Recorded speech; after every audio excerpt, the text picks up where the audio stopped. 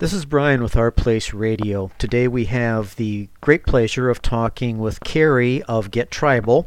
She is the artist responsible for the album God of Drum. So let's go ahead and get started.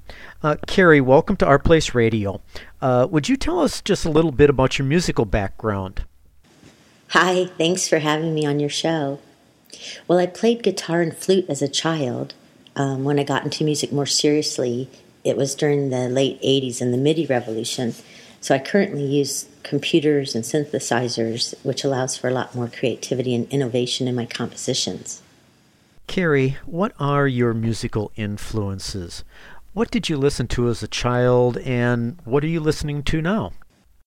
As a kid, I listened to British glam. I loved David Bowie and Elton John and how they created this alter reality like Ziggy Stardust and Captain Fantastic. And it inspired the work I do today on archetypes and dreams and how archetypes can embody the longing of a generation. And I think my love of hip-hop comes out in God of Drum. But I also love chants, ancient mantras, and I believe spiritual truths can be conveyed in music. So whether I'm writing books or songs, I like to honor ancient truths and traditions while making some of these messages more meaningful for us today. You mentioned that ancient truths can be conveyed through music. Could you explain how?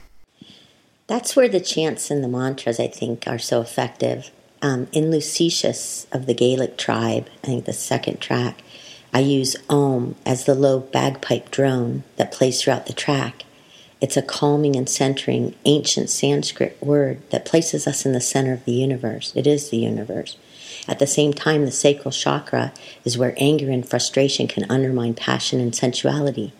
So the song energizes this area, and if it had words, it would say, "Here is your anger and frustration. The universe is a door. Open the door of your anger and discover where your sensuality is hiding." We can freeze our relationship